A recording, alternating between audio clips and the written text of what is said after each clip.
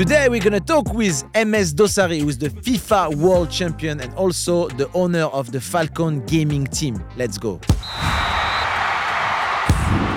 Dossary, welcome to Podball.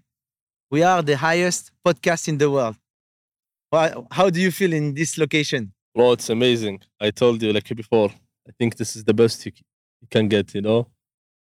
Really nice one, boy. I want to do a crossbar here, huh? You want to do a crossbar? Crossbar here. So I think we need to ask to Nakil because we are at the view at the Palm, the best location in Dubai. But still, we need to manage to do a crossbar. I trust myself, but I don't know about you, bro. I wouldn't. I want to ask to everybody who will watch the podcast if you can hit the crossbar first try. And if like we have like 10,000 likes, we make you do it. You let me do it? Yes. You full trust me? Yeah, I trust you. You are a professional. That's a good one. Because you are a FIFA World Champion. FIFA?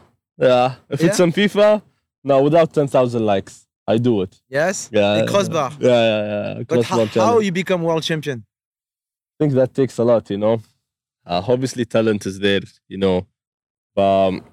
It's what you want to be, you know. There is a lot of times that you have to stay and just play. You need to love what you're doing and just not see it as your job. So it comes under a lot of things, you know, but definitely the first thing, especially because I'm a world champion on FIFA, because I love football. So since I was young, I was either watching football, you know, or either playing FIFA with the players I used to watch, just, you know, to have fun with them, listen to commentators, just hear their name. So the journey was obviously really great one, you know, and I'm doing my best to continue doing better and better. You remember that day when you become world champion? I do. How that day was special and... You know... tell me. Yeah, because it was my first World Cup experience. For me, it was, okay, I'm winning, but I didn't thought it will go that big, you know? Because I didn't attend one time and I lost, and this is my second time I really want to win. It was my first time, you know, having fun, enjoying the best experience, you know, on the biggest stage. But then when I won, I was, happy, obviously, because I won and everything comes into that. But you don't realize until you wake up, you know, next day, when you go out with your friends, when you saw people walking in the street, telling you a great words, like, everything, well done, we saw you. That kind of stuff, you know, that's the moment, you know, that you're definitely winning, you know. And when you enter to the competition, how mentally, which stage we were? Because are you like 100% confident, or you were like, how was that mentality before the competition? Yeah, I was confident, you know, but it was my first World Cup experience. I'm playing the best of the best. So I know anything can be very close. Anyone can win against each other. So for me, it was just enjoy, you know, do whatever you want, just enjoy. But inside deeply, I know that I have the level to win against anyone. I didn't put much pressure onto myself. I need to win. I need to prove to everyone that I'm the best, because it was my first time, you know, first experience. I need to enjoy, you know, and just, you know, a dream for many players who just watch and sometimes play with us to attend the World Cup. And your family was supporting you? Like, how was your family for this I had my two sisters attended the final day. I had even my brother who was with me, two cousins. So overall, it was a big group, you know, big crowd. So for the whole journey, you know, they was really supportive since day one. I think, like beside now in the latest, because I have my coach. Before that, every event I go, one of my family, one of my closest friends, you know, goes with me. I just, you know, feel lucky to have that people who are surrounded by me and just push me more, be supportive, you know. Sometimes because when you win, everyone is next to you. Everyone just cheer for you, you know, see you as whatever you are. But sometimes when you lose, you know, you don't want to get into the same zone, you know, speak about the same self. No, you know, we want people you love, you know, you want people you know you well. You just go enjoy life with it, because you're not robot at the end of the day. You know, sometimes you win, unfortunately, sometimes you lose. Yeah, it's true. And, you know, let's talk about gaming. You know, maybe, I don't know, 15 years ago, being a gamer, a professional sports athlete was not even think about, you know? Yeah. And now, like, you are a Red Bull athlete, you live with your dream, right? Yeah. How do you feel like to inspire the youth to become a professional gamer? Well, I think, to be honest, when I go back, when I started 2017, it was, do I really want to do this as my job, you know, and attend and fly everywhere? Or is it not sustainable? choice for me. I just go to college and study and do my thing, you know. But I think with the path we've done, like either FIFA, there's tons of different games where they're good players.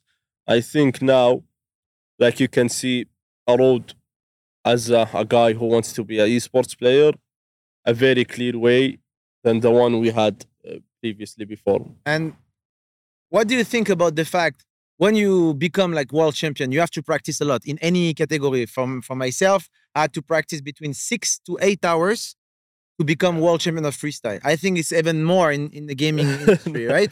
Like to play every single day. So if you consider it the sports side, I think it's really cool. But if you consider it the health side, you know, even me when I was playing like 6 to 8 hours, it's not good for a young athlete to train that much because when you are young, it's okay. But when you are my age, after you understand, you damage your body. What do you think, like, what's your responsibility and how do you think about like the health and gaming, for example? Because, you know, obviously I think a lot of people think that we play 10, 12 hours per day just to be the best out of the best. Obviously because you want to be the best and you prove the best. It's not that much we play, okay? We play, let's say, like a regular guy who just do his job 6 to 8 hours. That's the same with us, you know, but how you make it and how you routine your whole day. Like you cannot just play for the 6-8 hours, then sleep, then play again. Like it will be great for 1 month, 2 months, but then after, you know, you will feel like your whole ecosystem to play tournaments, mentally be in the bigger stage, that's not the best, you know. Sometimes you even need to play for 6-8 hours, then sometimes you need to do stuff that makes you mentally, when you go into the game, you're ready.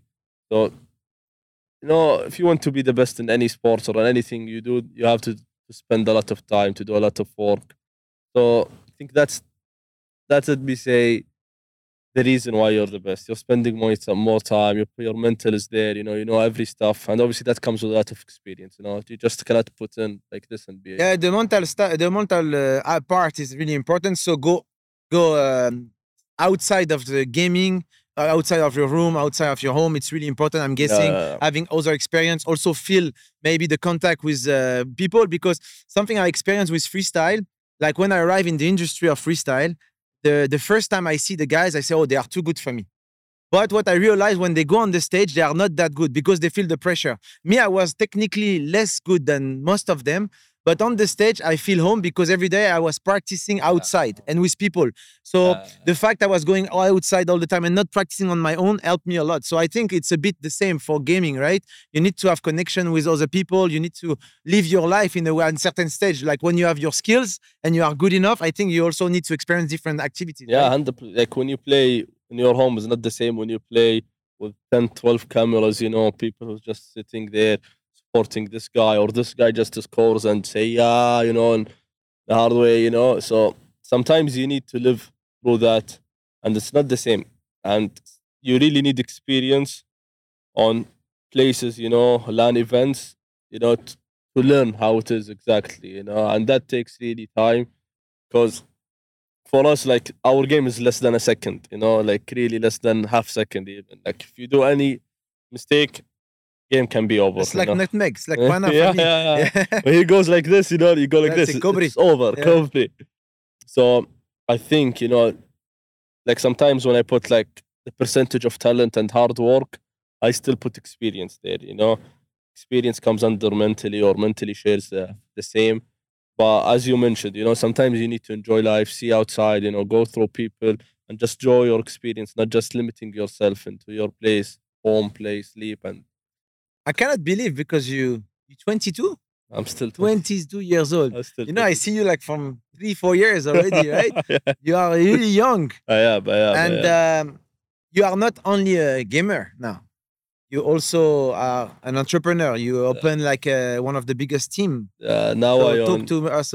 Yeah. So now I own a team, the Middle East. It's the biggest team in the Middle East. We have 80 to 90 players, 9-10 different games. You know, they have the biggest content creators even in Saudi Arabia. So for me, I always wanted to do that. You know, I always believed that we can get talents from Saudi because I had the same story. You know, the same issue at the beginning. People, you know, from outside our region don't much believe on us as we do. So for me, it was always, I know at one point, I need to do that story for players who plays in a different game. So I decided once there is a perfect timing, I've done it. And now we have 80 to 90 players. You know, there's a couple of Saudi guys who's in the biggest level. We push them to do their best. And there is even French players as well in Counter-Strike that they have. So, you speak Arabic? Who? The French player? Nah, not yet. Not yet. Not Kobri. Not Kobri. And what was the switch between gamer and entrepreneur? And what's the problem you face now as an entrepreneur? Because the life is totally different, the decision to take as well. And how we can like give some tools to the audience who watch us, like, because many guys want to succeed in life, and sometimes you do what you like, but it's not enough. Maybe you have to step up as an entrepreneur or opening your own business or your own things. What's the experience for you? For me, because I lived in the esports industry for a lot, I can see the growth of esports. And I know as a business fact that this is the perfect timing. Otherwise, if I say 5 years later, everyone will just be that level. But since you can become with them and with that growth, can be very lucky where we are now, you know. You can just collect everything earlier. But let me say the difference is, you know, unfortunately, sometimes you need to drop off emotions like very hardly. So last week, as an example, you know, we dropped out our first player who was in EU. And for us, it was hard because he was our first player, you know. But at one point, because it's the team and we need, you know, a better players that can perform better, you need to drop him. You announced to him? Yeah. How did you do it? You have to come in the office? Like, how was it? He's from Denmark, so you had to take an online call. It's easier, huh? Yeah, much easier, you know, less emotional. And even when you do like, who's my teammate in FIFA, I obviously want the best of the best who can play with me. But sometimes you have to look at the business-wise. Does it make sense to put that much effort or that, you know? So there is a lot of stuff sometimes, you know, you feel like, let me get back as a player and just let my mental rest after the I feel the same, because also in my projects, most of the time now, I'm the CEO and the entrepreneur. And sometimes I feel like, I have to manage this situation, which I don't feel comfortable with.